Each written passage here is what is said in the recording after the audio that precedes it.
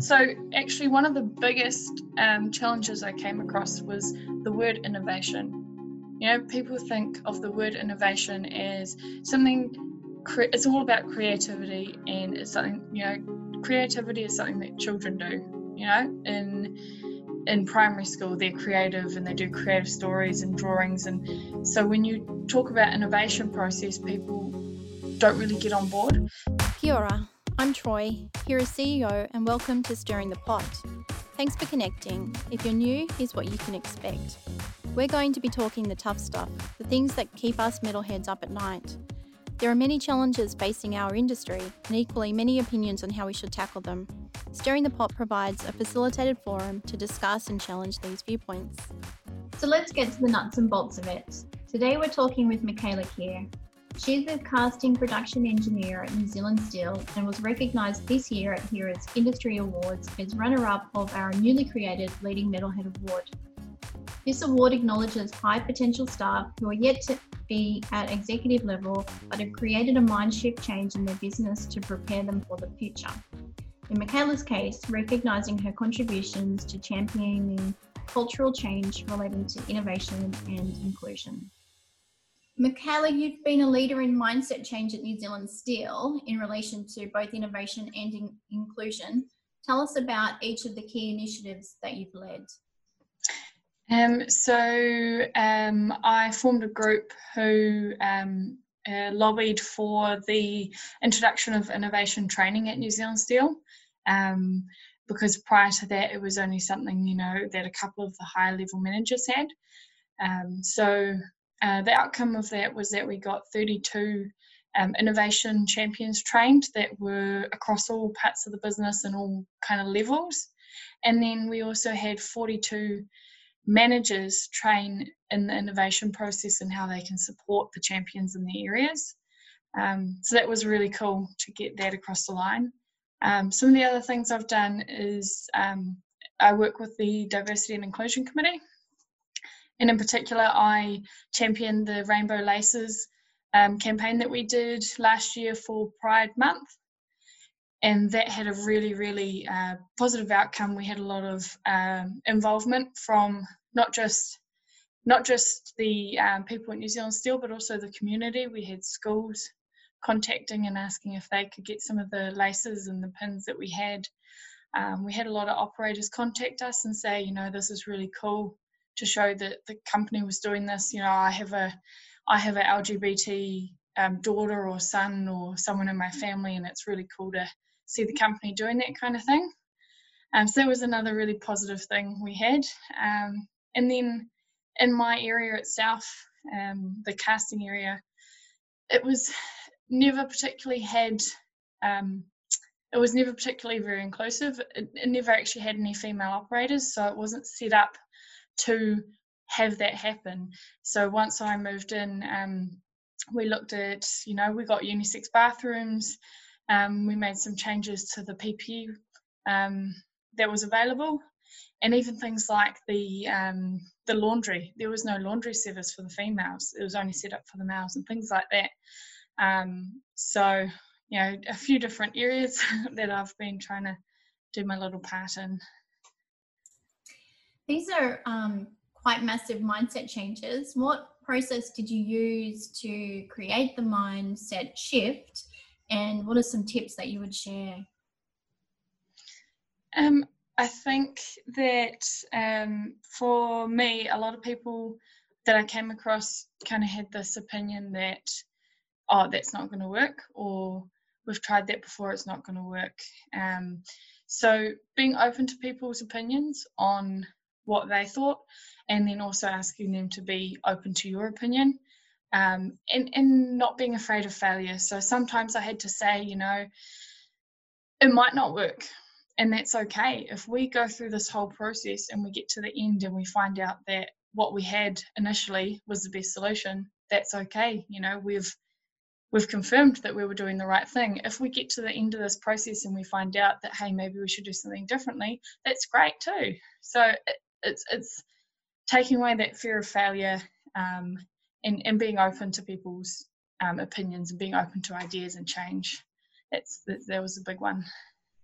It's pretty hard to be open to other people's views, especially when it's a values conflict. How do you, or what tips would you give to go through that kind of process where it's quite challenging to your own personal values? I'm personally very open, and I might have different opinions, but I know that we need to all coexist. But it's really good, I find, to ask questions of each other, and get each other to explain why you hold those opinions, and maybe you can learn a bit off each other. That's something I really found that, in particular, our operators really enjoys when you ask them questions. Ask them to explain why they do things a certain way or why they feel a certain way, and then you can kind of get an insight into their reasoning, and it might change your opinion, it might not. You might have a really good discussion around your separate opinions, and you might not agree in the end, but that's okay. It's okay to disagree. Mm. What are some of the actual benefits that you see from the mindset shift? I think it's really been good to have the operators involved. Previously, you know, a lot of the time the operators just went about their job and that was it, and the high level managers would make the changes, make the decisions, come up with the ideas. So this mindset change really led a lot more ideas coming off the floor, which I'm really an advocate for. You know, these people, they're the ones working with the equipment every day, they're the ones doing the processes every day, so they've got really the best insight into how we can improve things. Yeah. And as I said earlier, it's not an easy process. It is a difficult process to create mind shift changes or mindset changes. How did you overcome some of these challenges, and what were the difficulties that you saw? So actually, one of the biggest challenges I came across was the word innovation. You know, people think of the word innovation as something, it's all about creativity, and it's something, you know, creativity is something that children do. You know, in primary school, they're creative and they do creative stories and drawings. And so when you talk about innovation process, people don't really get on board, especially when it comes to things like safety. You know, safety is very black and white. So it's quite difficult to kind of get that word innovation into things like safety. But once you kind of get to the point where innovation isn't just about creativity, it's a tool, and it's a process that you use for finding opportunities. And I think once people kind of get around that word, then they're more open to following along with the process.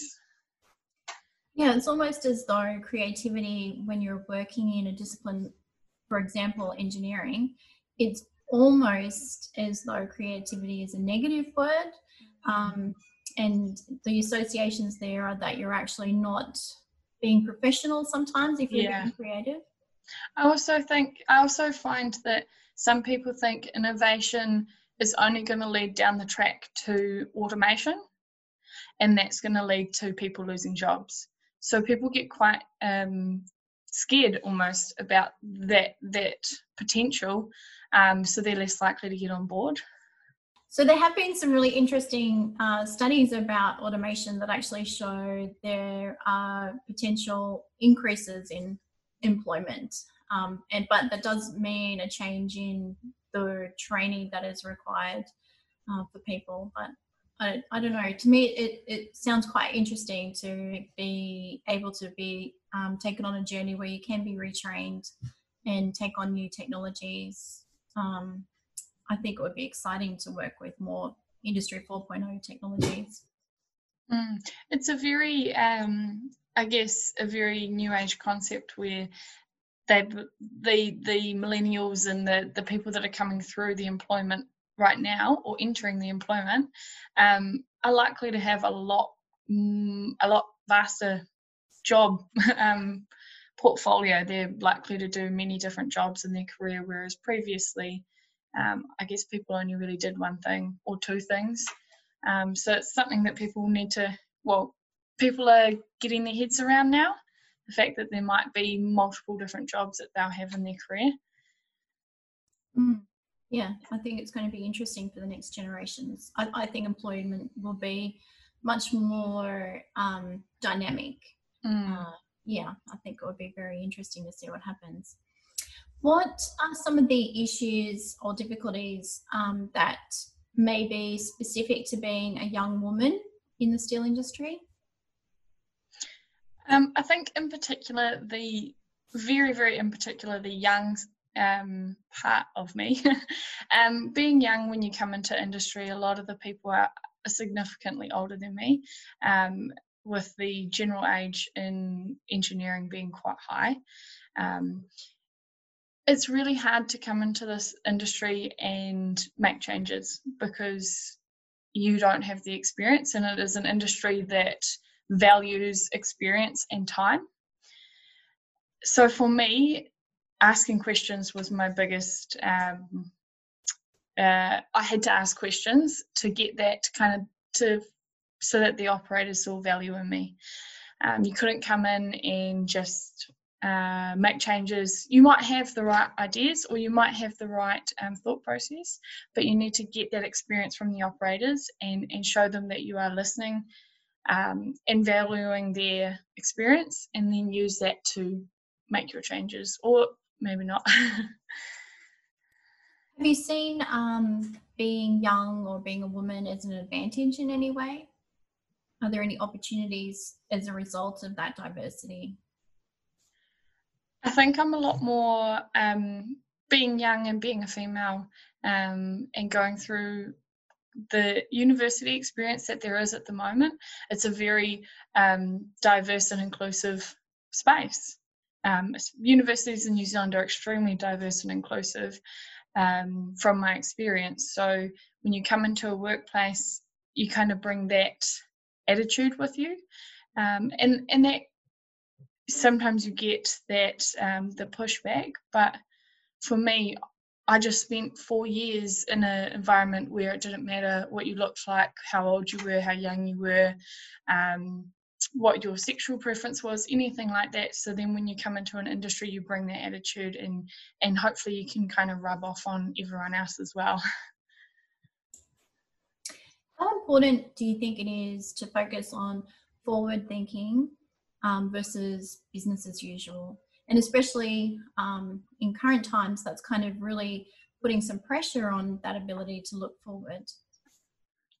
I think that it all kind of depends where you are in the cycle. So in the steel industry, we cycle. We have our high times and our low times, quite dependent on the steel price.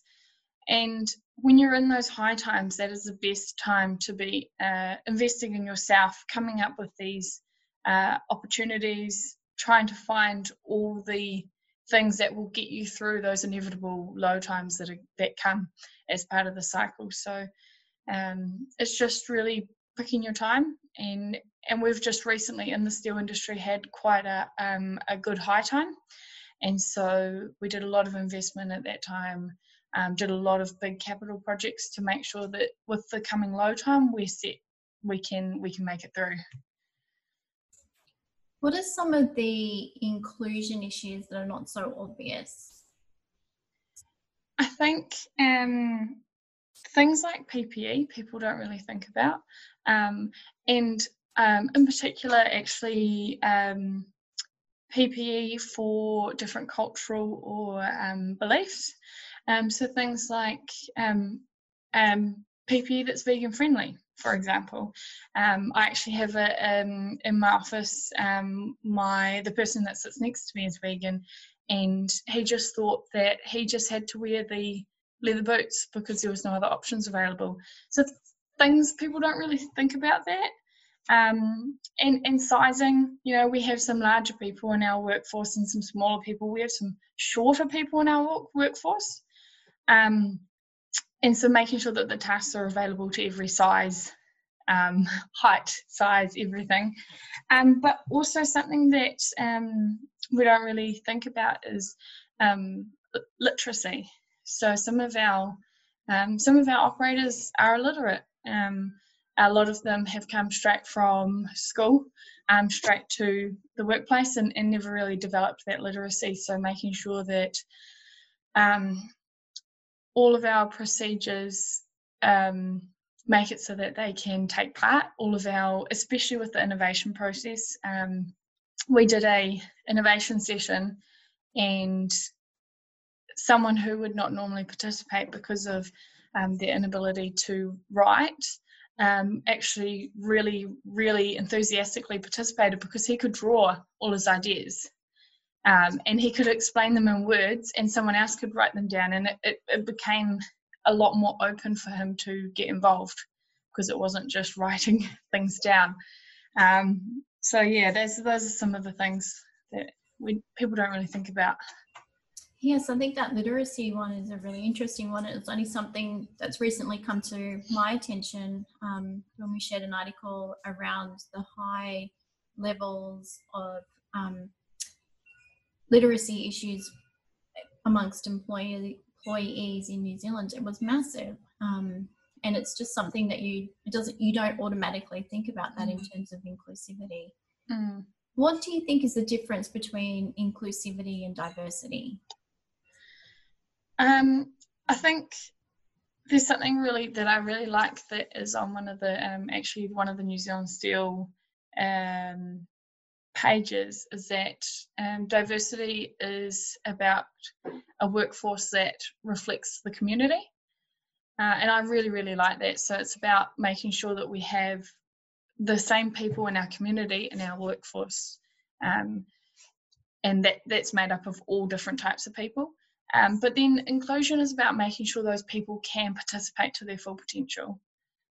So things like we have a prayer space at work for people that need to do their daily prayers, and just making sure that everyone who is in the community has every opportunity to work in the workforce to their full potential. Yeah, I agree. The way I see it is diversity gets you a seat at the table, and inclusion gives you a voice at that table. What are the tips you have for people around some of the common ways we may inadvertently not be inclusive?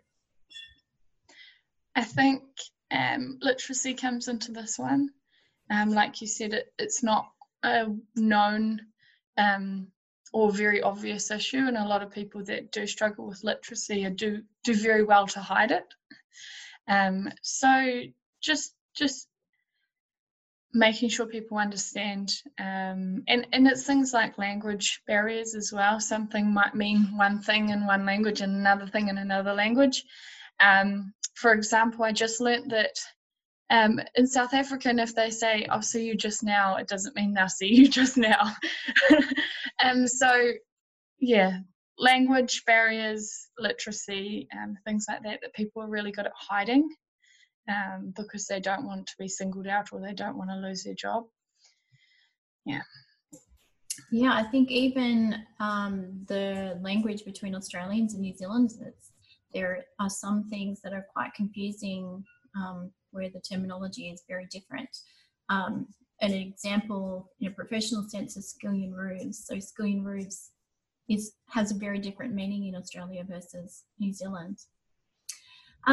Initiating mindset change can be exhausting. How do you maintain your resilience in going through a continuous process of mindset change?